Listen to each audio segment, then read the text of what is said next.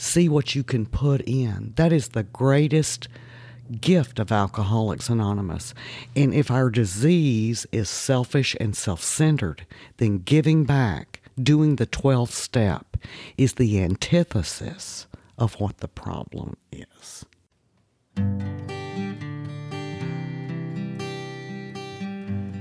Well, hello, friends of Bill W. and other friends. You have landed on Sober Speak.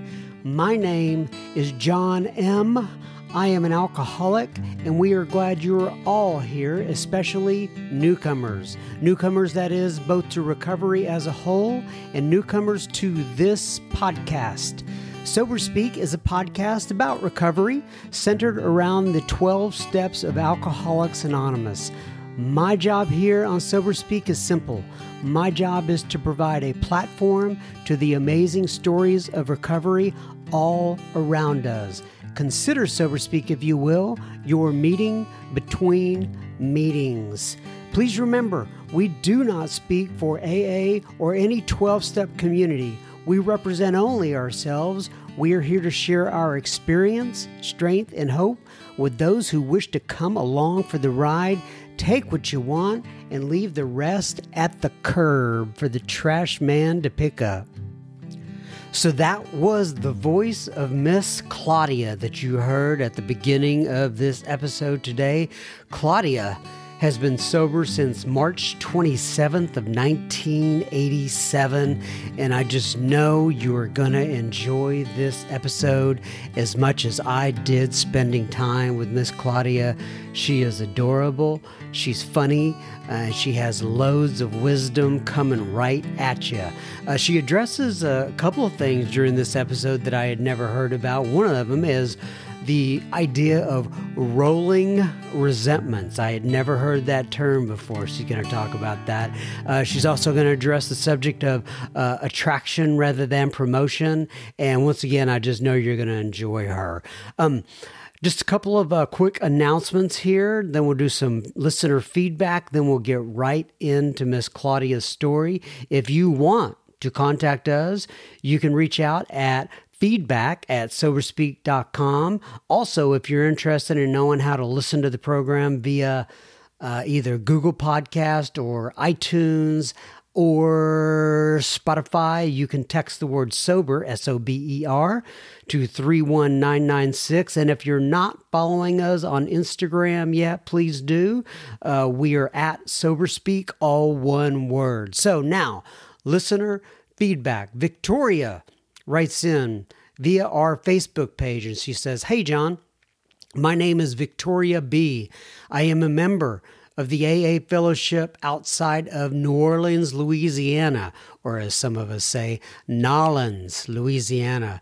I have enjoyed your podcast on my way to work, and the episodes have really become my, quote, meeting between meetings, unquote. I am 30 years old and have been sober since March 14th, 2015.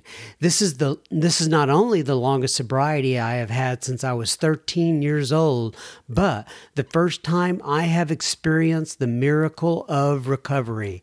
As a full-time employee and mother of two, your podcasts have really helped me fill those gaps, as I can only make it out to meetings twice a week. I appreciate your contribution to the AA community and look forward to listening to more! Exclamation point, excuse me. Thank you, a grateful alcoholic, Victoria. Well, thank you so much, Victoria, out there in the New Orleans, Louisiana area. I sure do appreciate you writing in. Polly writes in via email. And she says, "My name is Polly, and my clean date is 10/9/18. I am from the Oregon coast. I'm 40, and I recently completed a 90-day residential treatment program. This is my first time in recovery, and I'm so grateful for what I am finding! Exclamation point. I drank, quote, normally, unquote, for most of my life, although there were hints of problems and some very unhealthy thinking patterns. But several years ago, a divorce from a 15-year marriage, providing hospice care for my father, and his subsequent death took me out hard and fast. I found your podcast searching Sobriety and Recovery Podcast in my iPhone app. I've listened to several episodes, and yours is truly my favorite. Thank you and all your guests for what you do, Polly. Well, Polly, thank you so much for writing in up there on the Oregon coast. We sure do appreciate you listening in.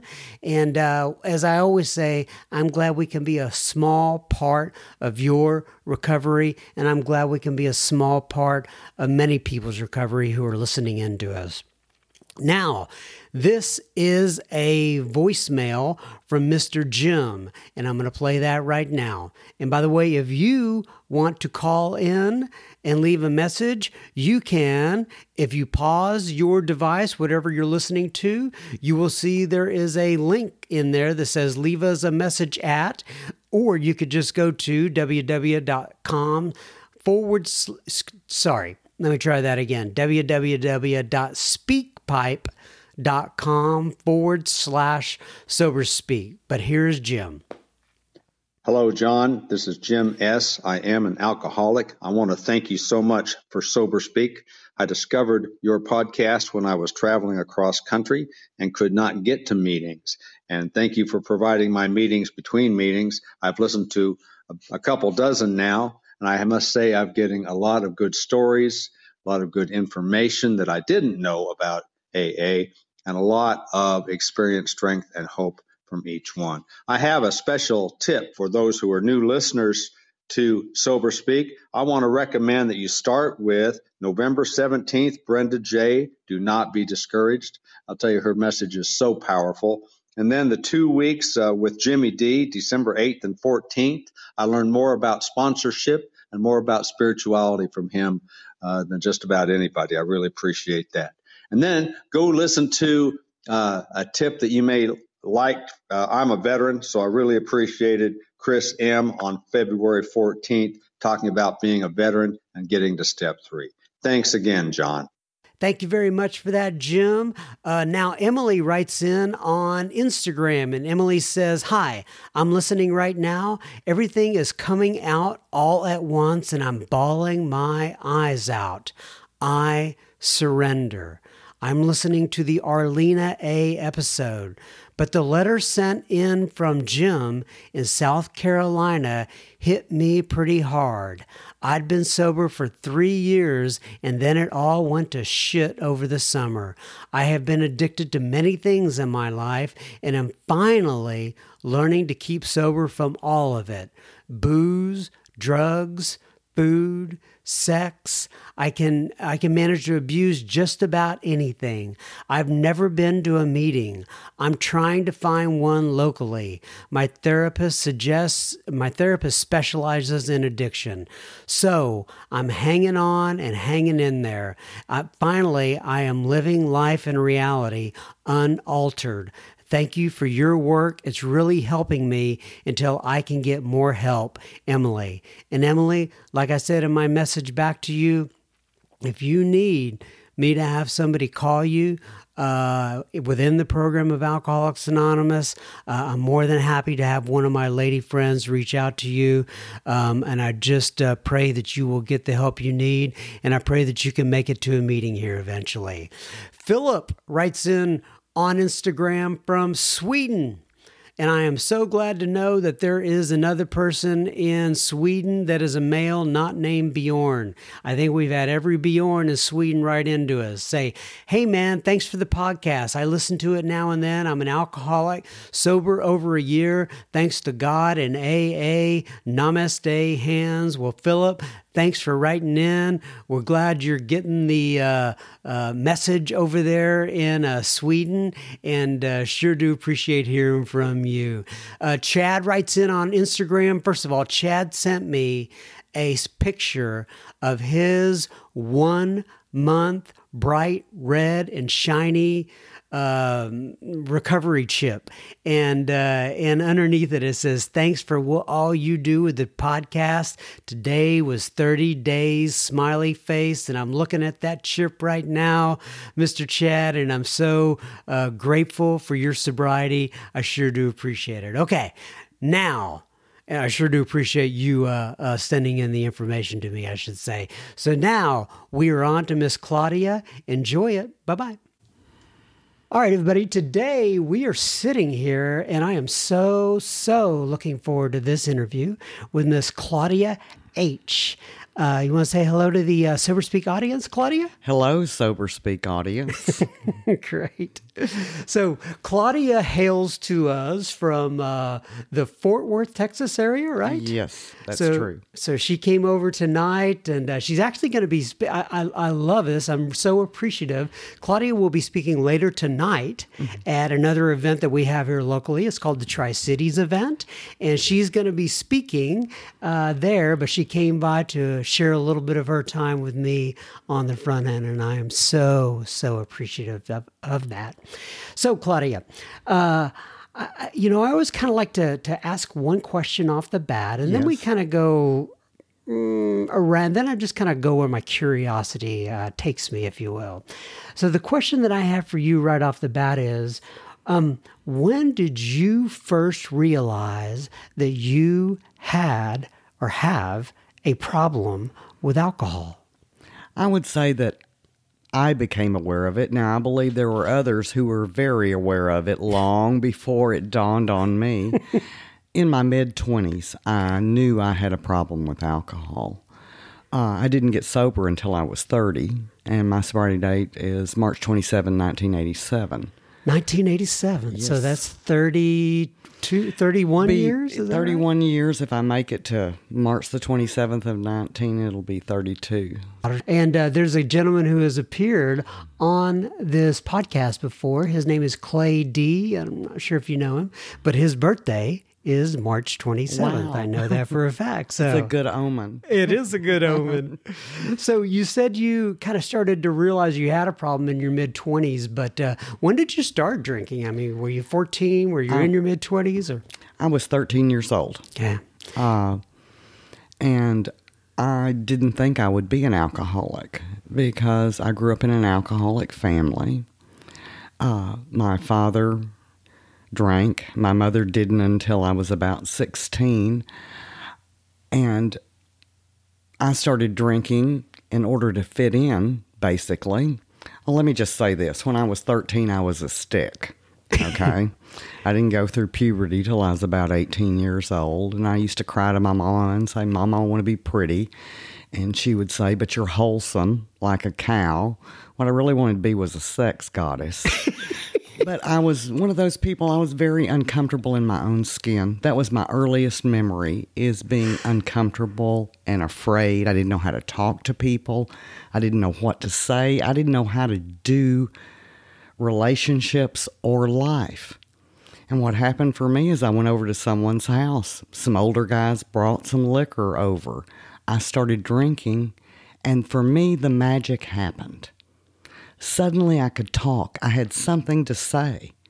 You know, I wasn't a sex goddess, but I had a good chance on being a sex goddess at some point in my life. Your odds were improving at that point. They were. I could talk. I was okay. And I thought, this is it. This is what I've been looking for, because I was okay for the first time in my life. You were okay within your own body or your own skin at that point, right? Yes, it was my solution. Did you grow up from your accent, it sounds like you grew up in Texas, am I correct? Yes, I grew up in a little town in East Texas, and then we moved to Fort Worth when I was about 13. How would people describe you as a kid? What were you like besides a stick? I was a stick. Before I started drinking, I was very good, very quiet, very respectful. I didn't get in trouble. I made good grades. I tried to blend into the wall. I was afraid if you looked too closely at me, you would see that something was wrong, that I had a fatal flaw of some sort. So you tried to blend into the wall. Yes. So at some point that changed, though. You started drinking. Yes. And then what did your behavior become like when you started drinking? I started getting in trouble. My grades went from excellent to in the toilet. I ran away from home several times. I had to change schools. Did you have brothers and sisters? I did. I was the oldest of four. I have a sister that's 17 months younger than me, and a brother that's 14 years younger, and one that was 5 years younger, but he died when he was 21. So when you ran away, where would you go, and how long would it take you to get back, generally? Well, the first time that I ran away, I was going to Boulder, Colorado, because that's where all the hippies were going. I know that dates me, but that's where I was going, and I really, saw no reason not to. At that point, I blamed my parents. I blamed my home life. If they would do different, then I wouldn't be the way I am. And I was literally willing to do anything to be a part of. Right. Just to feel part of a society, Yes. To be part of a group. Yes. And isn't it interesting? That's what we find in Alcoholics Anonymous. Absolutely. That is the miracle of the program. But in a healthy way. In a healthy way. Yeah. And I always say this today, I'm okay in my skin. I can go anywhere. I can talk to anyone. I can do anything. The freedom that the steps and the principles have given me, words can't really describe it. I'm going to quote Bon Jovi here, but words can't say what love can do. That's great. Now, that is the first time Bon Jovi has been quoted on Sober Speak. I can guarantee There you go. It's a first. All right, so take me then through, your mid-20s or so, to where you first started to realize you were having some issues. Well, I managed to graduate from high school at the bottom of my class, and a counselor called me in before I graduated, and she said, "What are you going to do when you graduate high school?" I said, "Well, I'm going to college." And she issued to me what I believe is the AA challenge. She said, "You're not college material." And I believe I have a degree today because I had to show her, I had to prove to her that I was capable of going to college. Ironically, the same thing happened to me at my first meeting of Alcoholics Anonymous. There was a girl, everybody came up and they gave me their numbers and they were very kind. But there was one lady that came up and she died sober. She's a tough old Barbara, deep old voice. And she looked at me and she said, "You'll never make it." I stayed sober at her for at least 3 months, and that's why I call it the alcoholic challenge. But I graduated from high school. I got a better job waiting tables, and I got away from those people, because I thought they were crazy. He was crazy and she was crazy, and I needed to get as far away as I could, as soon as I could. And so I enrolled in the community college. Got a better job waiting tables, as I said, and went to school full-time, partied full-time, and worked full-time. And I believe alcoholics have the constitution of oxes because we can do things and live to tell about it. I went there 2 years, went up to Denton to school for 2 years. My drinking progressed. To the University of North Texas? Yes. Gotcha. Went there for a couple of years, and I'm running with people that drink the way that I do. I'm beginning to drink before I go to the bar. Now, I didn't see this as alcoholic. I didn't see it as a problem. I thought it's cost effective, So that's why I did that. And but the people I'm running with, they're beginning to talk about my drinking when I'm up in Denton. They're beginning to say things like, "You drink too much, Claudia. You drink and drive too much." So my 21st birthday rolled around. My best friend said, "You're not going to drink and drive tonight." Forgot one thing. She was going to be driving and she was drinking too. And we totaled my car. I had a penchant for buying the worst cars on the market. You're probably not old enough to know these cars, but I had a Vega and 2 Pintos. Yes. with exploding gas tanks, and it was one of the Pintos. The Pintos. Yes. And it was totaled, and I didn't know what to do. I had my head sewn up, and miracle was I didn't go to jail, and didn't know what to do. And so I called a guy I'd been seeing in Fort Worth, and I basically kind of had 3 kinds of relationships with men. They were nice guys, and I wouldn't have anything to do with them because they were boring. You know, I made gods out of them and followed them around like a puppy dog. They call that stalking today. I'm glad I got sober before caller ID. And, or they didn't like me. I didn't like them, and we had a long-term relationship. But I called, he answered the phone, and I told him my tale of woe of how it was all my parents' fault, poor me. And he said some magic words. He said, first of all, I'll come get you. This is a positive. And I'll take care of you. And I thought, that's what I need, because things are coming unwound. I'm losing bigger and bigger chunks of time. I'm beginning to feel remorse and guilt. But I quickly find that drinking will help alleviate that. He had another great characteristic. He lived within a mile of my job, and I don't have a car. So I moved in with him, and we got married 3 months later. It was a perfect match. It was a perfect match. I have a friend of mine who calls it like we all go out and strap on our wacko magnet and exactly. find a mate. So it looks like you were progressing there. Yes, that's exactly what happened. And there were signs it wasn't going to be a marriage made in heaven. He was what I would call back then a weenie drinker. He'd drink 2 margaritas and get a headache. I thought perhaps he'd get better with practice. It never happened. Didn't work. It did not work. You would think. You would think. And he would say things like, all you want to do is party. And I would say, isn't that what life is? I began to hide my drinking because he began to fuss about my drinking. Now, again, I don't see this as alcoholic. I see it as necessary.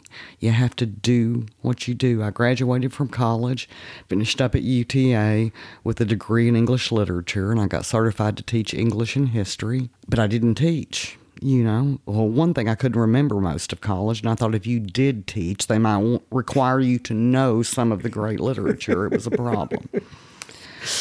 But they're picky that way. They are just picky that way. I got a great job waiting tables.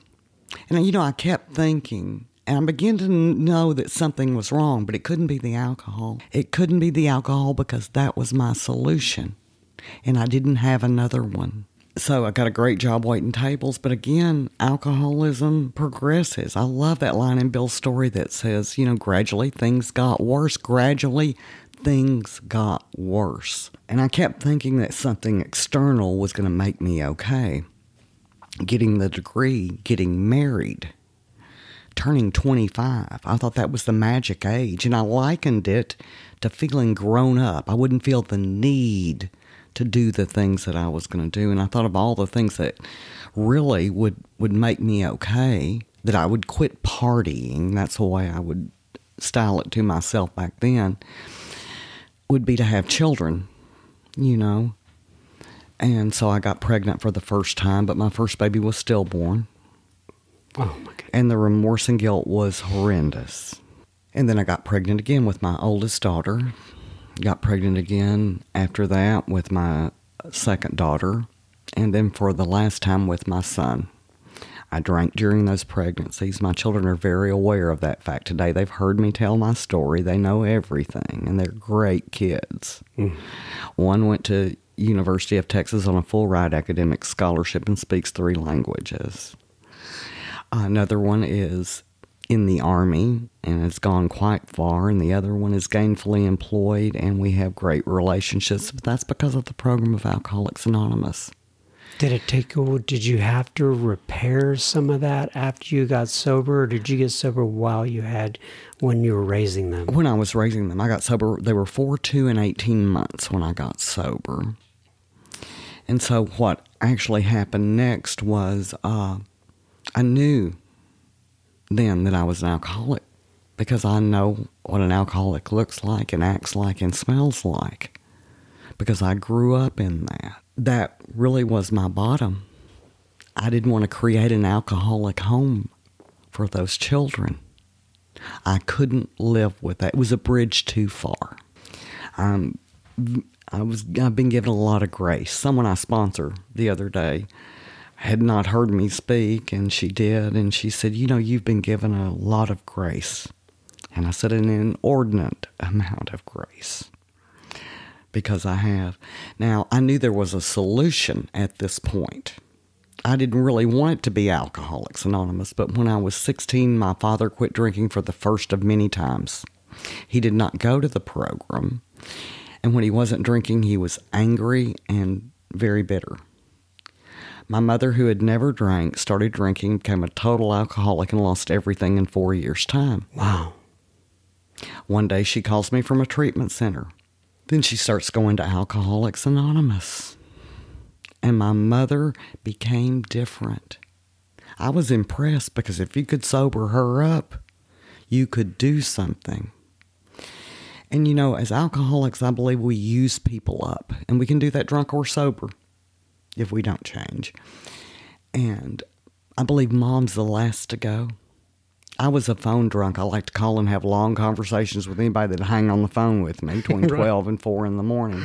I understand. And they didn't have a caller ID back then, too, so they couldn't screen you. Slam the phone down. But my mother would answer the phone. And she never once said you're an alcoholic. She never once said go to AA. She practiced the principle of attraction, not promotion. And what happened for me is on March the 27th, 1987, I came to about 10 o'clock in the morning. I had been drinking because I was a daily drinker by this point. And I called Alcoholics Anonymous. And I believe I chose life that day. And every day that I do this deal, I choose life. Not just for me, but for those around me. Because if I go back out tomorrow, I'm going to tear some people up on the way down, because that's the nature of alcoholism. So obviously that hit an emotional chord within inside you, Claudia.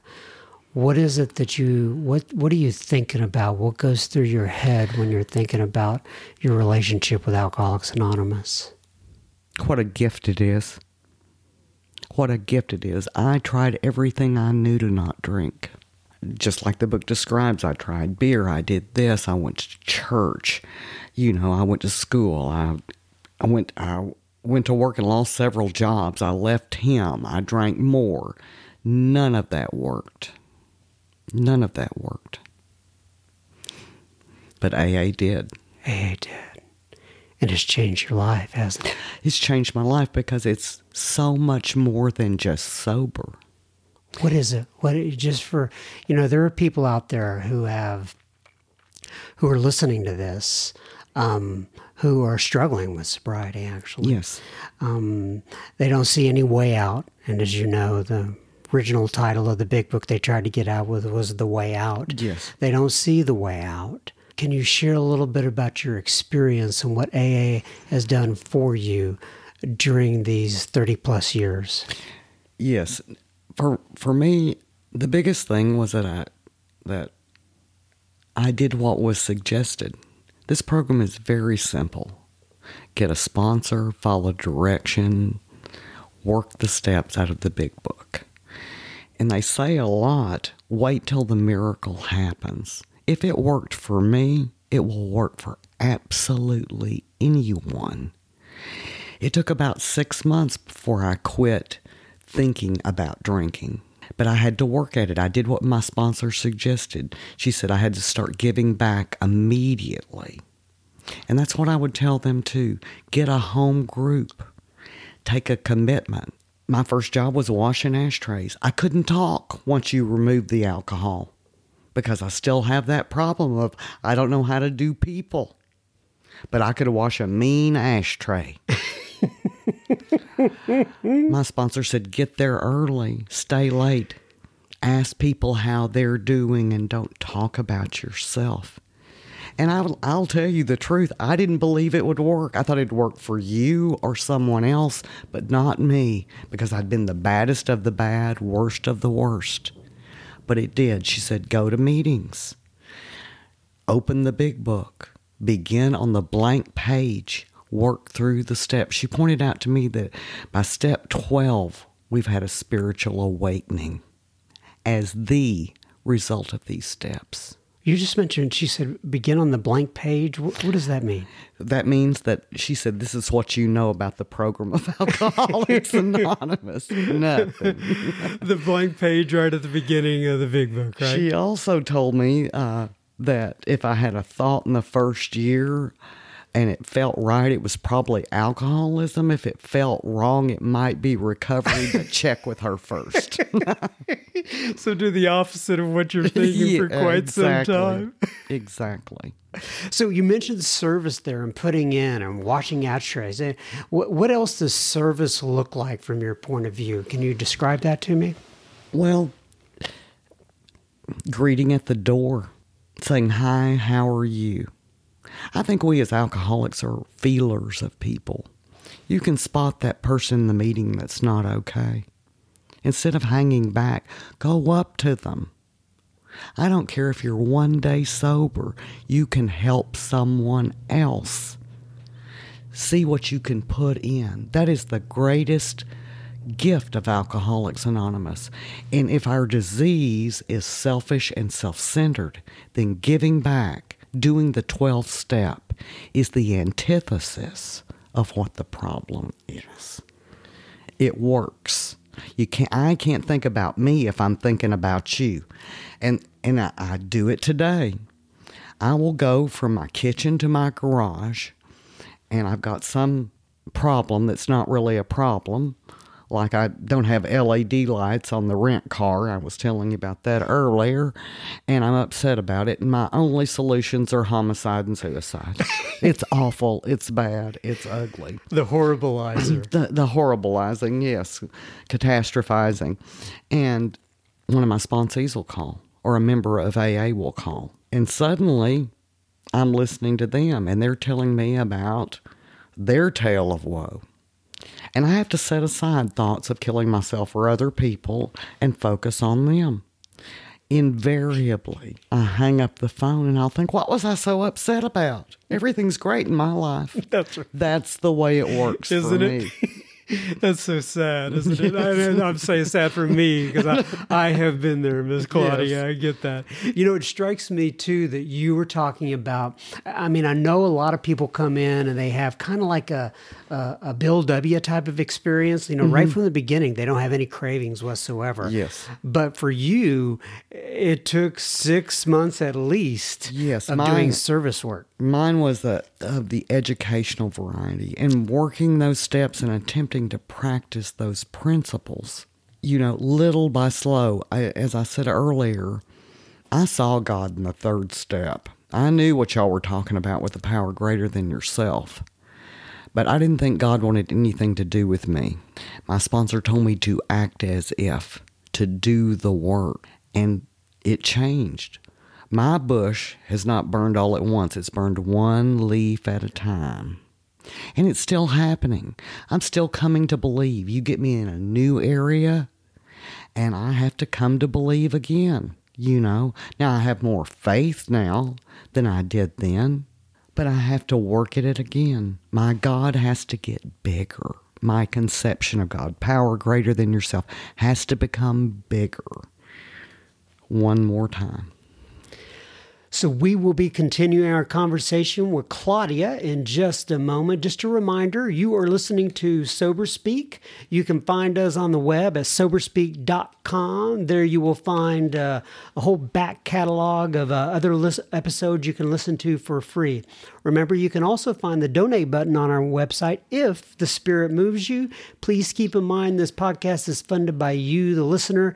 Sober Speak is a self-supporting organization through our own contributions. We are not allied with any sect, denomination, politics, organization, or institution. We do not wish to engage in any controversy, neither endorse nor oppose any causes. Now back to Claudia. So I want to ask you about the 12th step and the piece of the 12th step where it says, having had a spiritual experience as a result of these steps. And you kind of alluded to it there just a moment ago, but talk about people hear the word spiritual experience and sometimes they get a little weirded out by that.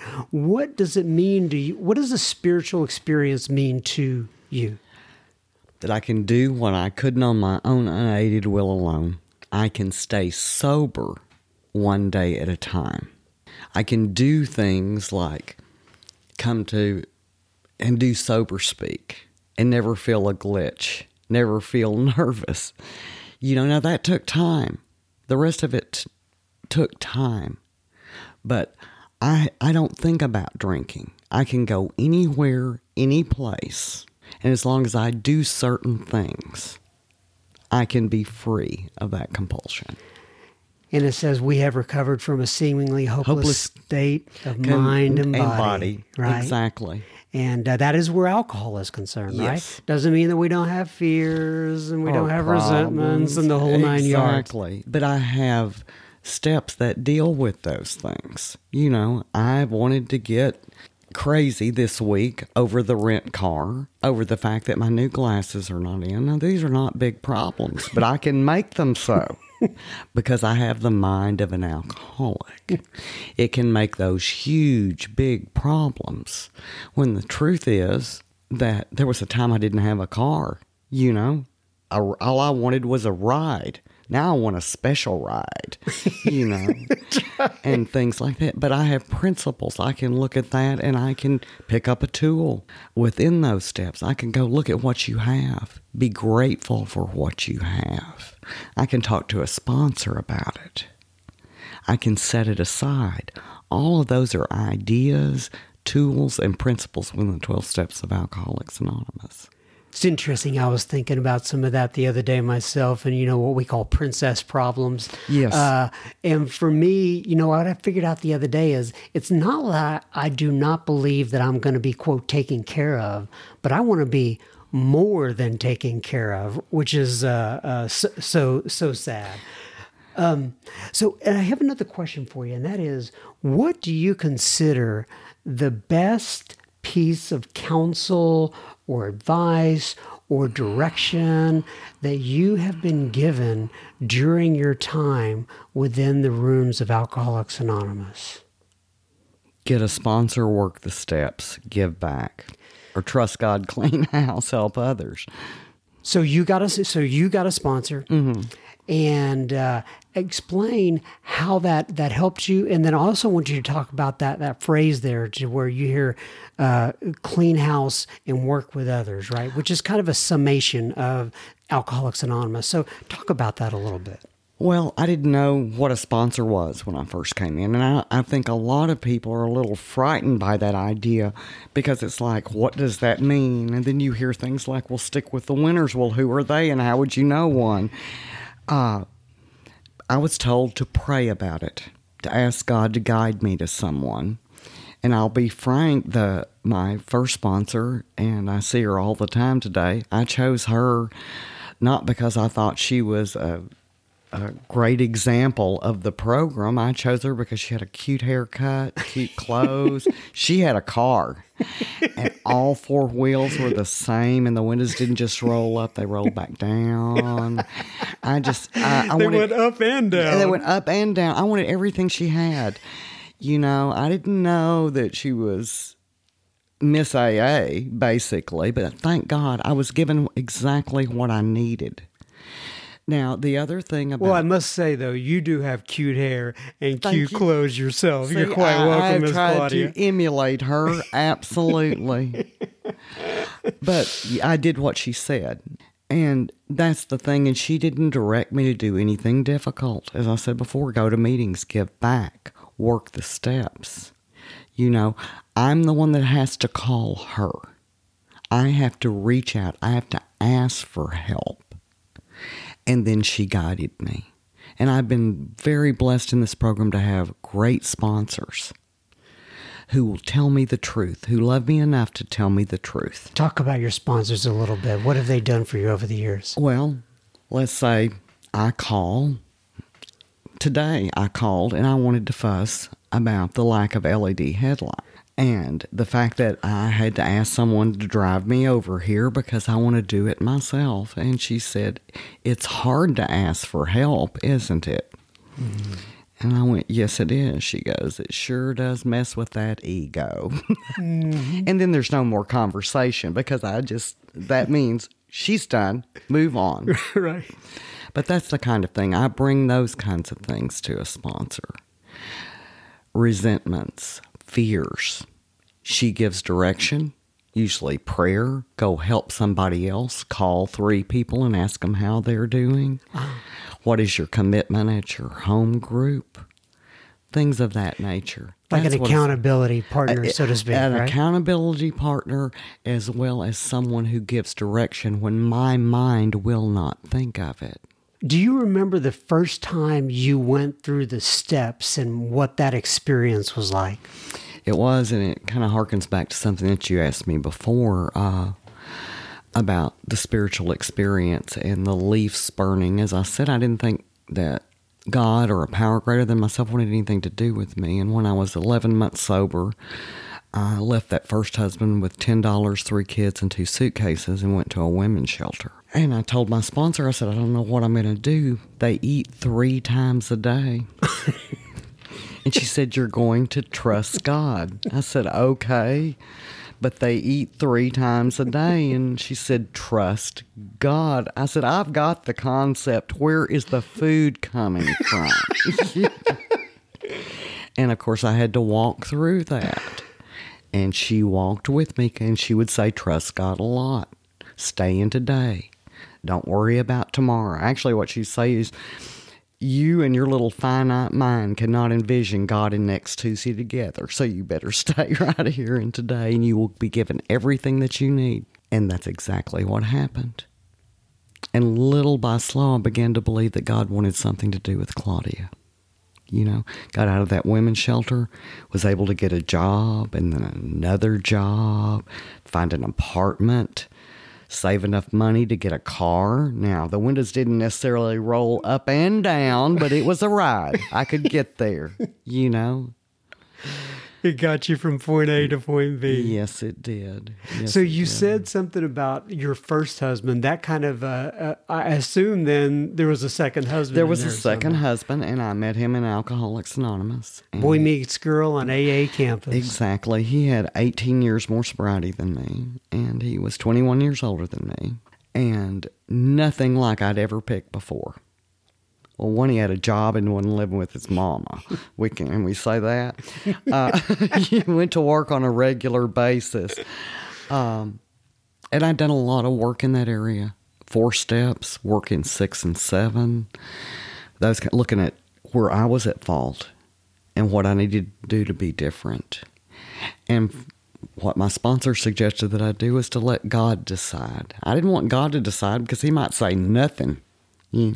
And I wanted somebody that was a good father, and that's who he was. And we were married for 20 years, and he died 7 years ago in April. But we had a good run. Yeah. We had the best time. We were best friends. We were business partners, marriage partners, parenting partners. And we built a business. We parented together. I never got any child support or anything like that. And he was a good father to my children. And he had 2 grown children. And so we combined those families. And we prayed every day that we could blend the families. And they're still all together. You know, I have 2 stepkids, 1 borrowed child that I borrowed in Alcoholics Anonymous. He got sober on our front porch, and 3 regular, 6 grand. Back up there, he got sober on your front porch? Yes, he'd come to Fort Worth. He was newly sober, and he'd come over every day and eat dinner.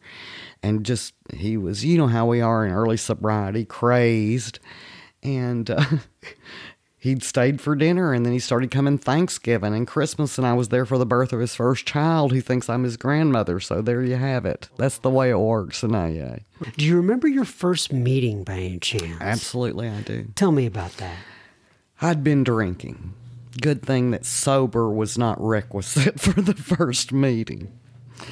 I know that I did not look well. I had broken out in hives. I was scared to death to walk in. And I walked into the meeting, and the girl that had 12-stepped me met me there. And they had a first step meeting for me. It was a discussion meeting. In other words, they went around the room and everyone told about their experience of coming into Alcoholics Anonymous. They did tell me to shut up because apparently I couldn't just share whenever I wanted to. I had something to say because I'd been drinking, But they didn't kick me out. What I remember most was the laughter. That was what hooked me. That, and you drank like I did, and you felt like I did. But it was the laughter that really drew me in because you were happy. And I wanted some of that happy. Yeah. And it had been a long, long time since I'd been happy. Yeah.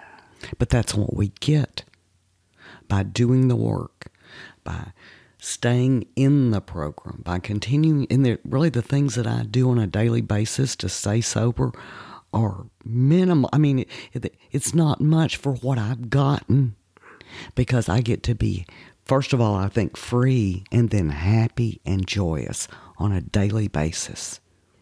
No amount of money can buy that.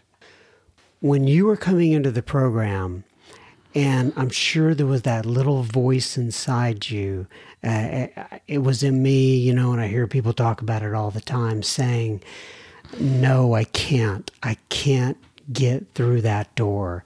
I'm unwilling, or I'm scared, or there's something just not right about this. Mainly it's fear, usually, right? What can you attribute your getting past that moment, getting past that fear, to anything in particular? I had run out of ideas. I'd tried everything I knew to get sober. None of it worked. Leaving him, staying, I went to church. I taught Sunday school, drinking, thinking that if I just stood next to normal people, maybe it would jump onto me. I would read self-help books. The 80s were full of self-help books, but then I'd be in blackout, wouldn't remember what I'd read. I'd make lists. I thought if I just get more organized, and then I couldn't read the list that I'd wrote, or I'd forget that I had the list. I tried everything, and none of it worked. AA for me, even though when I came in, I was still living in a home, I still had some stuff. It was the last house on the block for me. I rolled the dice that this would work because I was out of ideas. And that for me is what a bottom really is. Because then I was willing to follow the direction of a short little woman I didn't know her last name for 6 months.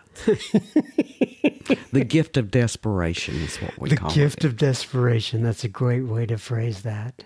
This is kind of a different kind of question, okay. And that is, what is one thing that people maybe don't know about you that you usually maybe would not share within one of your AA talks? By the way, Claudia does a lot of AA talks.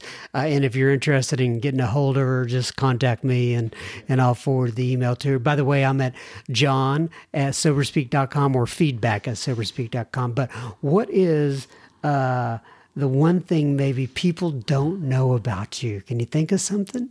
I'm still wild and crazy.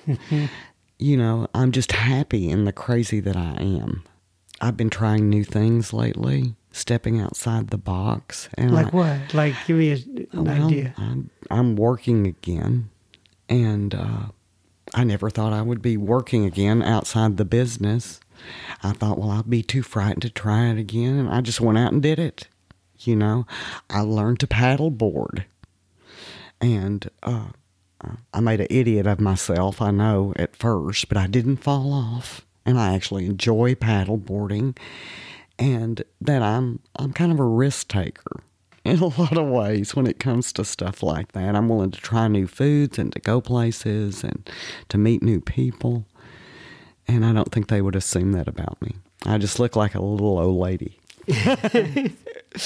When something comes upon you like fear or resentment, describe to me what your thought process is and how you get through it and how you incorporate the tools of the program. Well, let's just take fear, because fear doesn't go away. It morphs and changes. And I believe that the alcoholic mind naturally goes to resentment. The Big Book of Alcoholics Anonymous gives us direct tools on fear and resentment. There is the fear prayer, and I say that a lot when I'm afraid of something.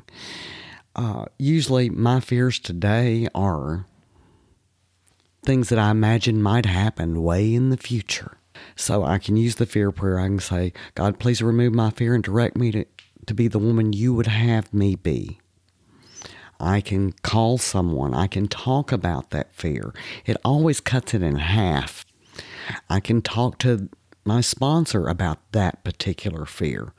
Or some of my sponsees, because a lot of them have time, and they'll say, well, you told me when I felt that I was supposed to do this, But I love the fear prayer in the Big Book because we're going to have fear. Stuff is going to happen. Just because we get sober doesn't mean that you're not going to have financial reverses and financial gains, that you're not going to have spouses die or other tragedies. What it enables me to do is to go through those things with dignity and grace and the power greater than myself that I choose to call God as my strength. That's what the fear prayer reminds me of. That's what my sponsor reminds me of.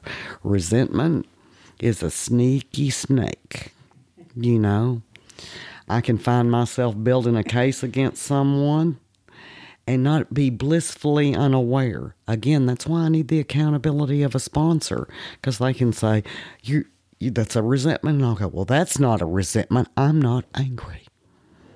I'm just thinking of everything that they do wrong, a whole lot.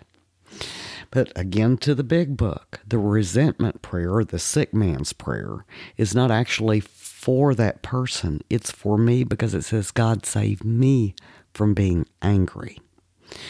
The problem with resentment is that, as the book says, it takes out alcoholics. I can't afford it. I have not grown angel's wings in the program of Alcoholics Anonymous. I've not become a perfect person. I can go out here and be ugly just walking outside the house. Hopefully, I will wait till I get outside the house before I start acting ugly. But resentment is the number one offender. I can't afford it. Now, having said that, in 31 years, I've played in some resentment puddles. When I was about 13 years sober, I thought, well, I'm not going to tell the sponsor about that one. We've talked about it before because it's what I call a rolling resentment. Someone in my life that gets on my last nerve that I like to blame for everything. A rolling resentment. A rolling resentment, and my sponsor would say, you are responsible for the quality of your life.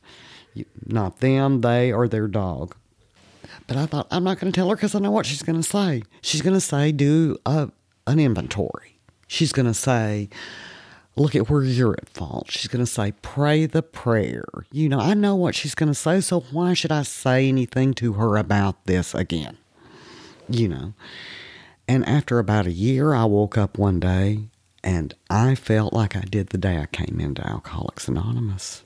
Then I had to call same sponsor and say, I've got to talk to you. And I went over to her house and for about 4 hours, and I would think I was through. I would go blah, blah, blah, blah, blah. And then I'd vomit some more, and she'd go, are you through? And I'd go, yes, no, I'm not through. Because it layered up. It layered up on me.